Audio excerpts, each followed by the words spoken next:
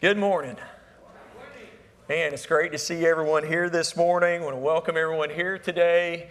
Also want to welcome those of you who are joining us live online. And I just want to apologize to you because I had to lead that song.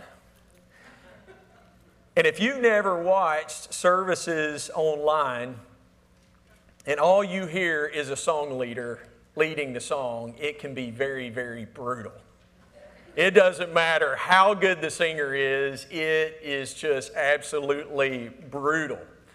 And so that's why we inject our praise and harmony when we go live, so that they have something full to sing with instead of a song leader like me. And so I apologize for what you guys may have heard this morning who are watching online. As you guys can see, if you haven't been here for the last couple of weeks, or maybe you're just coming in on this series right now, we're in a series entitled Forgotten, Disregarded, and Misunderstood, and we're not talking about any certain individual. What we're doing in this series is we're actually talking about the Word of God. And so if you've missed any of the prior lessons, you can go back and you can watch those online, and we want to encourage you to do that. We want to encourage you to catch up. But today I want to begin our next lesson really by sharing with you two numbers. First of all, we speak about 16,000 words per day. Now, some of you absolutely blow that out of the water. And you know who you are. You talk a lot more than that. Some of you may fall under that a little bit. But on average, most people speak about 16,000 words per day. And so if we were to live to be somewhere around 90 years old, that would mean that we speak over 500 million words over the course of our lifetime. Think about that. That is a lot of words.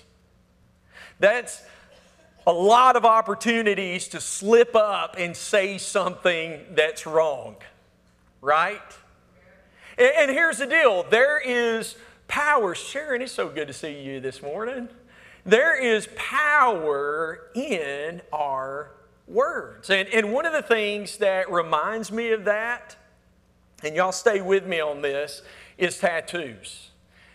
If I were to ask how many of you have tattoos, we would have several that would raise their hands. And I have nothing against tattoos. I have family members that have tattoos. Some of them are very beautiful and very meaningful. But here's what I know.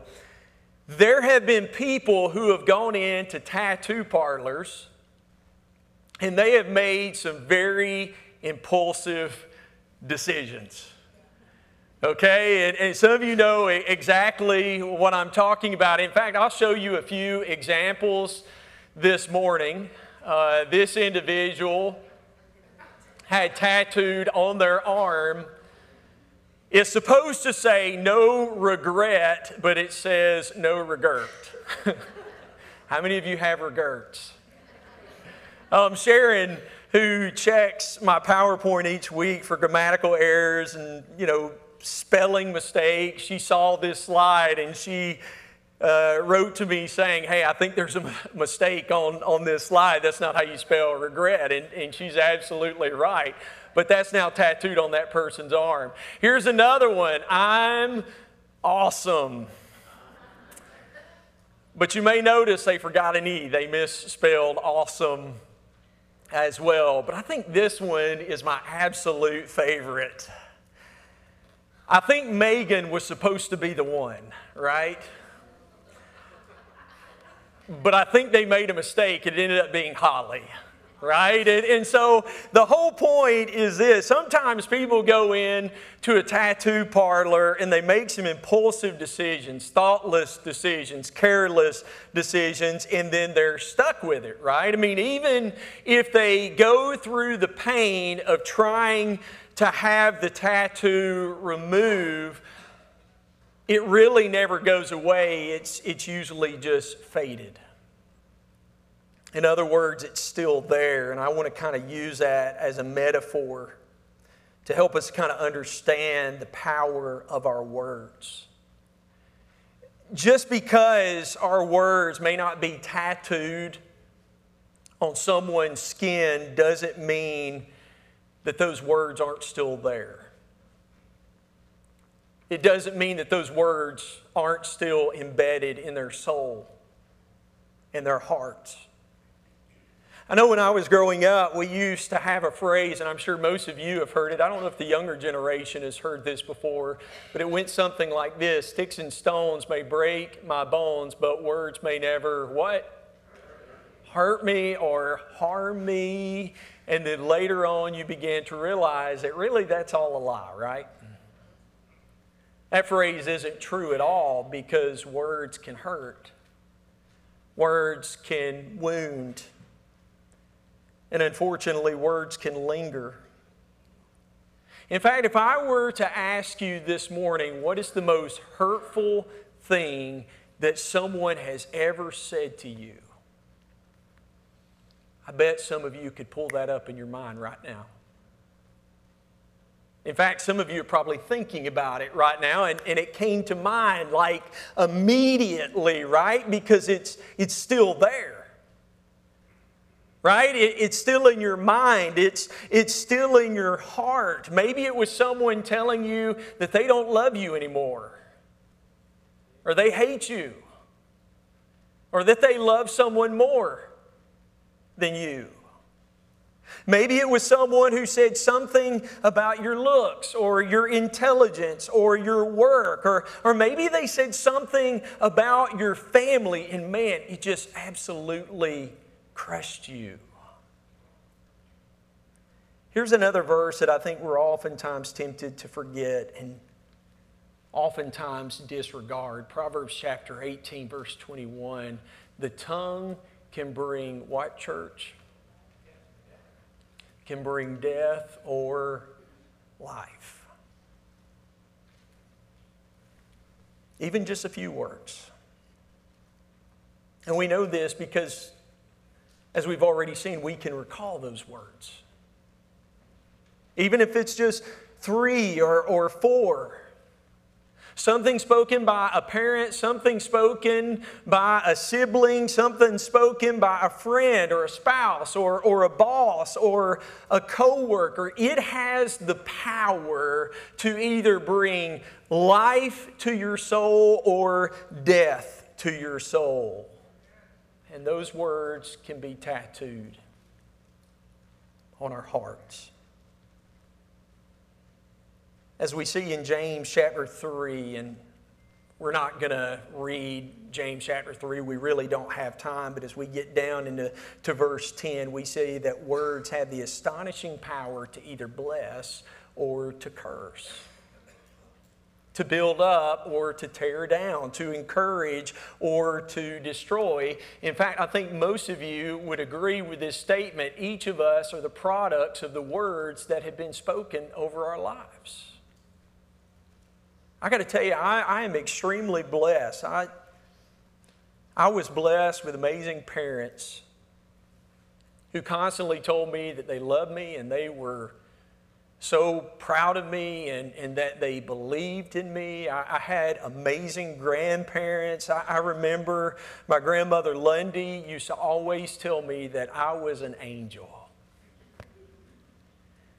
I've been blessed with an amazing wife who really has been my best cheerleader throughout the years. We'll come home on Sundays and she always tells me, man, that was a great sermon, or that was a great lesson. She's written me cards throughout the years telling me that I'm a great husband and that I'm a great father and that she is blessed to be married to me. And the really cool thing about that is she doesn't just say that to me. I've overheard her saying that to other people. And man, that means so much to me. And I've had teachers Like a lady by the name of Miss Ellis in the 5th grade who used to tell me all the time how smart and how talented I was, even though I failed the previous grade and almost failed it again because I really wasn't the sharpest tool in the shed, if you know what I mean. But she poured that into me, and so many of you have been a part of that as well. You have spoken life into me, and you continue to speak life into me. And man, that has made a huge difference in my life. Words have the power of death or life, but let's talk about where that actually comes from. I want you to go back to Genesis chapter 1, where God is creating the world. And I want you to notice that God, when He's creating the world, He doesn't pull out a toolbox. Instead, He creates the world with His words, right? Verse 3 says, and God what, church?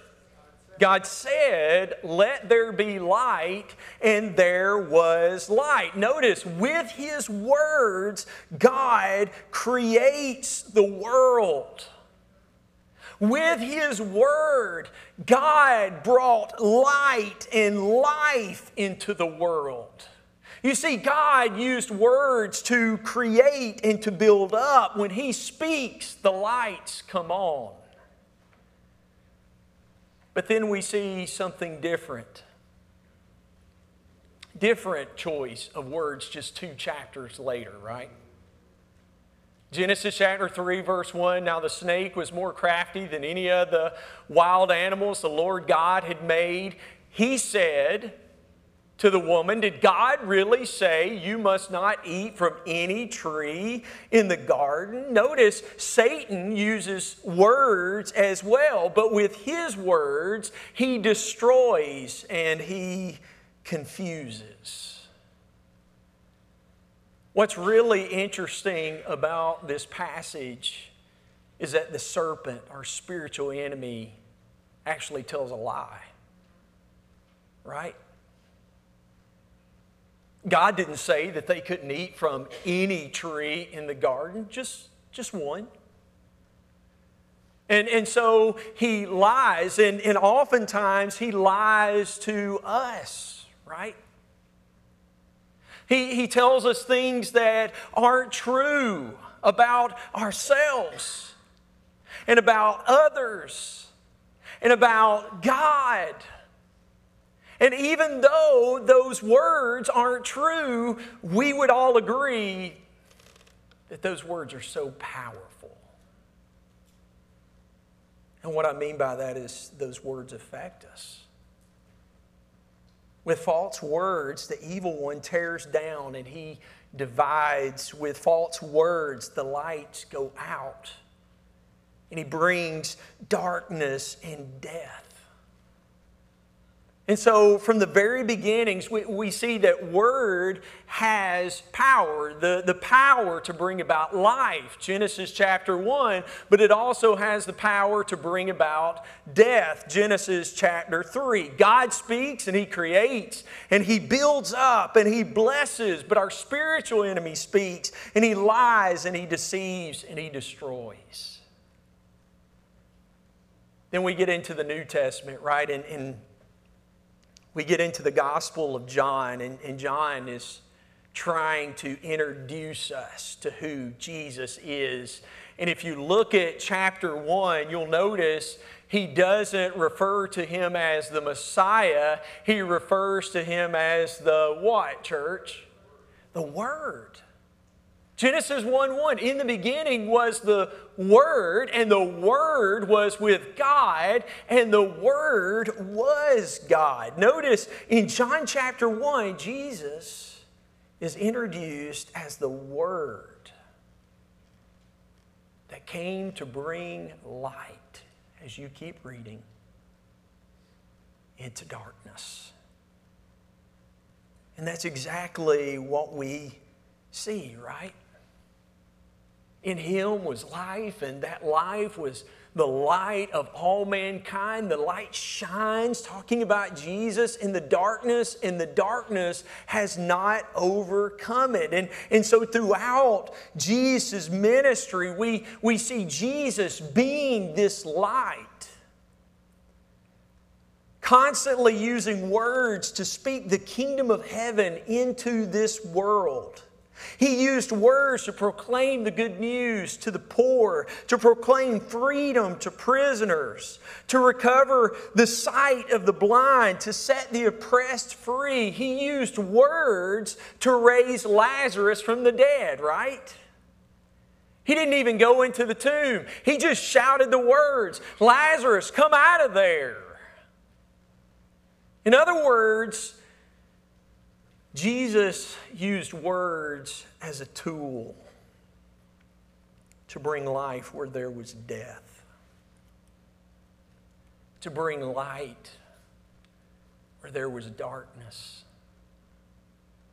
to bring peace where there was chaos. Last Sunday, little Decker Dayton came out of Kingdom Kids, and I asked him, I said, "What did you learn today?" And he was telling me the story about Jesus being on the boat with his disciples, and a storm came up. And I loved how Decker described the disciples. He said they were freaking out. So fun to hear a little kid say that. But he said they were freaking out. And then he said, Jesus woke up, and right, you guys know the rest of the story. He stood up on the bow of the boat, and with his words, he said, "Peace, be still," in the middle of this storm. And there was peace. Everything went calm. With his words, he brought peace. Even in the storm. And here's the deal. We are made in the image of God. Listen, our words are a much more powerful tool than most of us realize. They have the power to leave a permanent tattoo on the soul. They have the remarkable power of life and death. To either build up or tear down, to create or to destroy. And so what I want to say to you this morning is that we've got to be more intentional with our words. And I'm speaking to myself just as much as anybody. Proverbs chapter 25, verse 11, this is what Solomon writes: "The right word spoken at the right time is as beautiful as gold apples in a silver bowl." In other words, what Solomon is saying here is the right words at the right time is like giving someone a beautiful gift. And so what I want to do this morning is I want to share with you some words that could truly be a gift to someone else to help bring life. 4 types of communication that will be life-giving really to every relationship, whether it's the relationship with our spouse or the relationship with our kids or the relationship that we have with our friends or our co-workers. And so here are 4 life-giving types of communication. First of all, affirmation. Another word for that would be encouragement.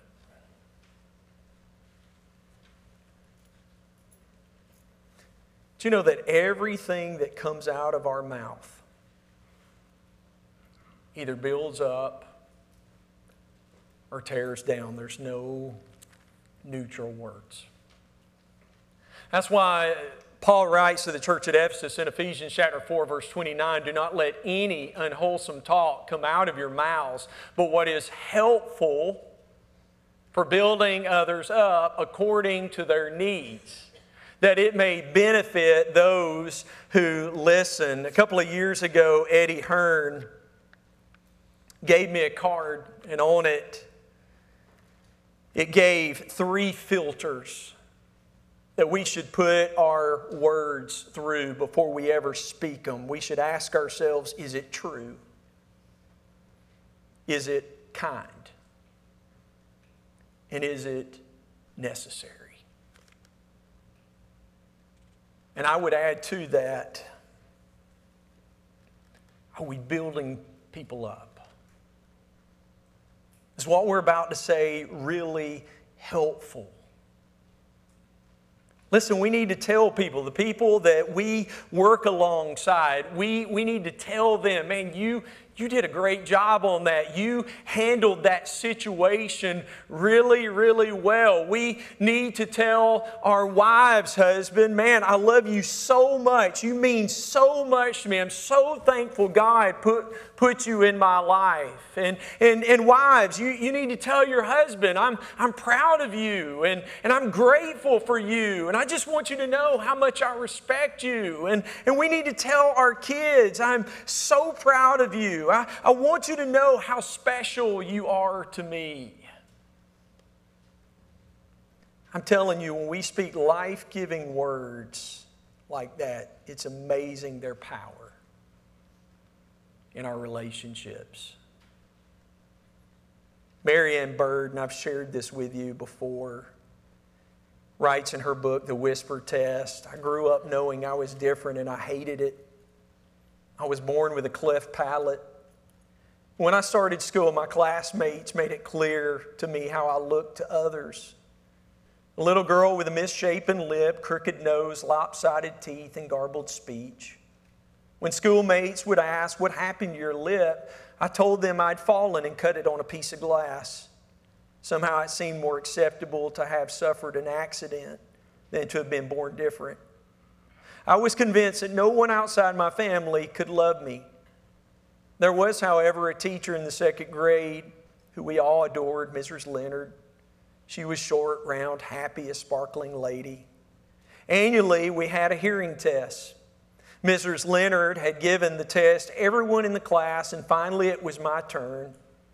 I knew from years past that we would stand against the door, cover one ear, while the teacher sitting at her desk would whisper something, and we would have to repeat it back. Things like, the sky is blue, do you have new shoes? And so I waited there for those words that God must have put in her mouth. Those 7 words that changed my life. Mrs. Leonard whispered in front of the whole class, I wish you were my little girl. Just 7 words. And listen, even 3 or 4 words can change a life. It can make a huge difference in the lives of others. Maybe it's a child that never hears, I love you at home, or you're special at home.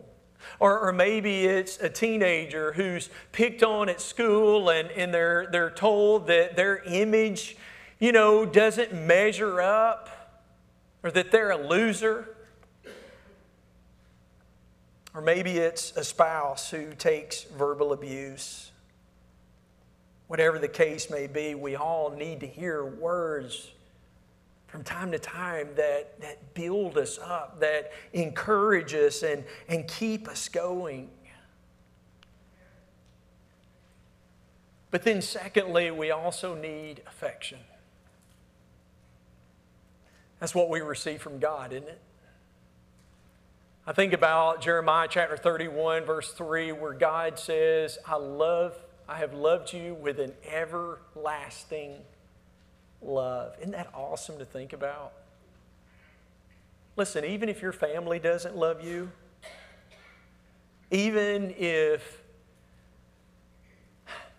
those friends who you thought were your friends, but they turned out to not really be very friendly at all, don't really love you, you have the love of God. And I love what Paul says about that love in Romans chapter 8, verses 38 through 39. He says there is nothing that can separate us from that love. Neither death nor life, neither angels nor demons, neither our fears for today or our worries about tomorrow, not even the powers of hell can separate us from God's love. No power in the sky above or in the earth below, indeed nothing in all creation will be able to separate us from the love of God that is revealed in Christ Jesus our Lord. And here's the thing, God tells us this over and over and over again in His Word. And we need to tell others that we love them as well.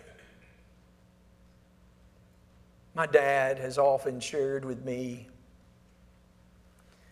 that throughout the years growing up, he can count on one hand the times that his dad told him that he loved him. My dad said, I knew my dad loved me. But he said during that day and time, you just didn't say it. And so he made a point with us kids to tell us every day. And that's one of the things that we do in our family now. I try and do that with my kids as well because we need to hear that. We need to hear someone say, I love you.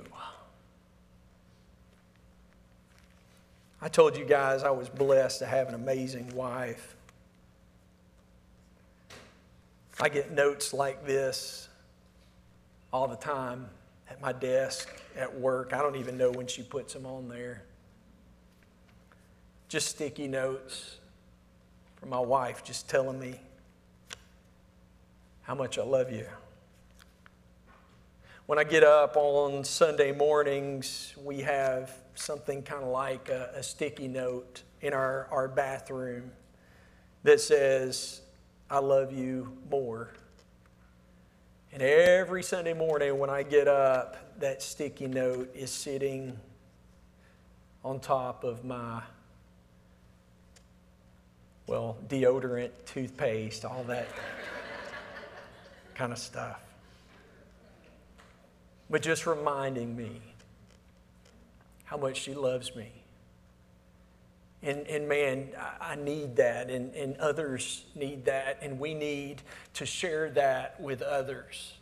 But then here's number 3. Listen, guys, hear me out this morning. I'm going to give you the 4 most romantic words that you could say to your wife. Okay, so you may want to take out a piece of paper and you may want to write this down. Just 4 words, and here they are. And then what happened? Really? And then what happened? You see, let me tell you something. Your wife will absolutely pass out. I'm telling you guys, if you volunteer, you ask for more information than they were actually going to share with you. Because you see, sometimes the most life-giving words aren't the words that we say, but the words that we don't say. It's the gift of listening. And our spouse isn't the only one who needs that. Our kids need that. There are others within the church, or there are others that we work with. We need someone who will listen to us. I love what Proverbs chapter 28, or Proverbs 17 verse 28 says, even fools are thought wise when they keep silent. Don't you love the Bible? With their mouths shut, they seem intelligent. Right? You can impress your wife. You can impress others, men, just by not saying anything. You seem more intelligent than you really are. I think about James chapter 1, verse 19, where James says, understand this, my dear brothers and sisters, you must all be quick to listen, slow to speak, and slow to get angry. Now let's say the underlined portion together on the count of three, okay? 1, 2, 3. You must all be quick to listen, slow to speak. Don't forget that. Don't disregard that.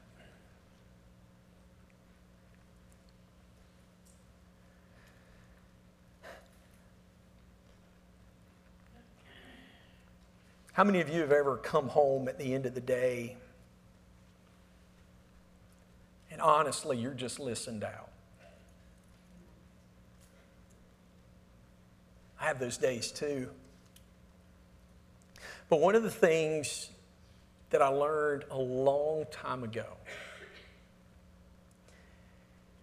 is that in order for Julie and I to connect, in order for Julie and I and the kids to connect, there had to be some communication, right?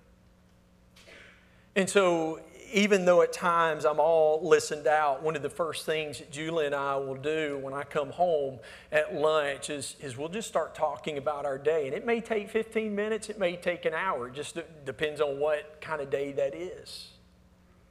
Well, we just spend some time talking. And also at night, we make sure that we have dinner. We sit down at the dinner table without the TV and cell phones and all that. And we sit around the dinner table with our kids and we just talk. And it's not anything big usually. It's just catching up, right? It's just listening to each other and sharing with each other. And through that, we connect. And really, we share our love for each other. Take some time just to listen. And some of you say, well, Slate, that's great, but how do you have the hard conversations? Right? I mean, whether it's with your spouse or whether it's with your kids, you have to have some hard, some tough conversations at times. And so how do you do that without bringing death to the relationship? Well, here's number 4. We speak the truth in love. We have to talk about what's wrong. We have to talk about what's broken. We have to talk about hurts and wounds in our relationships, but we don't need to say it in a way that intimidates or frightens or runs the other person down or damages the other person. We don't need to throw things or raise our voice or curse. I know oftentimes we kind of wear that as a badge. We kind of pride ourselves for just, absolutely letting people have it, right? In fact, I've heard people say, man, I just absolutely ripped them apart. You should have seen their face. I told them like it was, and we say it like it's a good thing, right? And oftentimes we even back that up with, you know what, this is just who I am, man. I just absolutely tell people like it is. Let me share a verse with you, and I want you to just read this for yourself. Proverbs 29, verse 11.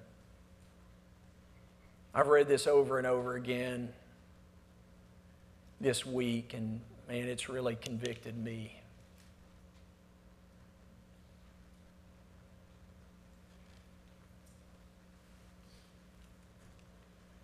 Think about your last fight with whoever. Maybe it was a friend, maybe it was a coworker. Maybe it was with your family on the way to worship. With Julie and I, we solved that problem a long time ago. We no longer ride together, so we don't have to worry about that. Some of you may want to consider that. But think about your last fight. Think about your tone. Think about your body language. How loud did you speak? What low blows did you say? What verbal missiles did you launch? What buttons did you push? And let me challenge you to think about this question. Have you ever really changed someone by saying those things? I've been in ministry for over 26 years, and I have never had one couple tell me, man, when I called her that name, when I told him where he could put it, the problem just went away. I mean, everything was just great after that. Because that's not how it works. Ephesians 4:15. Paul says when we speak, we should speak the truth in love. And maybe more importantly is what Paul says next. Growing in every way more and more like Christ. Speaking the truth in love is like Christ. Right? And that's our goal, is to become more like Christ. And it's amazing what we can say and how it's received when we do that, when we speak in love. I mean, so much of our communication, and I share this with our premarital couples, is our tone of voice. Again, our body language. And a loving tone can disarm some of the most volatile disagreements. It can de-escalate emotions. That's why when I'm meeting with a couple who's getting ready to get married, I always tell them, listen, conflict is inevitable. You guys are going to have some disagreements, and I always tell them, when you have a disagreement, use I statements instead of you statements. And some of you may be saying, well, what are you statements? Well, you statements are you're lazy, you're a jerk, you're out of control, you really irritate me, I don't trust you. But you turn things around when you use I statements about your feelings, right? People, they can't argue about I statements. Honey, I feel hurt when you come home and you don't talk to me. I feel like I don't matter. I feel like I'm not valued. I'll never forget when Julie and we first got married. She was 19 years old. I had just turned 20, 5 days before our wedding. We were just kids. And I was in college, and I met some guys at college, and we started staying up late, playing computer games together. And Julie would go to bed while I would stay up late playing. And I'll never forget, one night, Julie walks in, and this is all she said. She said, I feel really hurt that you'd rather stay up with your friends playing on the computer than going to bed with me. That's all she said. And she turned around and she walked off, and that was the last time I ever stayed up with those guys playing video games.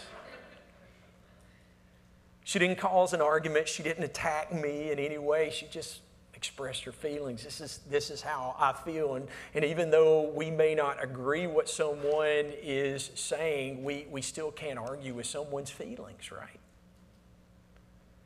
And so she said, I feel this way. All right, well, let me close with this. John 1:14. This is Jesus. He is full of grace and truth. And that's what we need to aspire to be like. I say what I say, but I say it in a loving way. Because I want to be like Christ. And I want to do things in love. I don't want to hurt anyone. Truth without grace is mean. Grace without truth is meaningless. And so Jesus would speak the truth, but He would season it with grace and love. And I hope that's helpful for you guys today. Don't forget, don't disregard what God says here. Words have the power to bring life or death. Don't forget what Solomon wrote when he said, those who vent their anger, those who fly off the cuff, those who just speak their mind, he says they're fools. I didn't say it. That's God's word. And so don't forget that. Don't disregard it. It's so simple to bring life. In fact, you can do it today as you're going home from worship today. Use life-giving words with your family. And I'm telling you something, you will bless them, but you will also be blessed as well. Let's pray. God, we just come before you this morning, and we're just so grateful that we can be here in your presence, that you listen to us. Father, help us to listen to others. Help us to love others as you loved us. Father, we pray that you will help us to remember today's lesson, especially myself. That the words I speak are powerful. They have the power to bring life, or they can bring about death. And so help us to use the words that we speak to always build up and to help. Help us to be careful with our tone. Help us to be careful with the words that we say. Help us to truly be a blessing to others and be a light to this world, because we reflect your image. Father, if there's something we need to repent of, help us to do it. I know so oftentimes this is forgotten because we kind of look at our words as being something little. Not murdering anyone. We're not, in our mind, doing some big sin. But help us to remember that it is big, because our words are powerful. And so, Father, we just lay this at your feet. We lay our lives at your feet. Help us, empower us through your Holy Spirit to be everything you want us to be, to reflect your image. And it's in Jesus' name we pray. Amen. We're going to have an invitation at this time, and if you need to respond for any reason, whether it's for prayers or something you need to repent of, or today if you want to put on Christ in baptism, confessing that Jesus is the Son of God, your Savior, having all your sins completely washed away, some of the greatest words you could ever speak. If you need to respond, won't you come as together we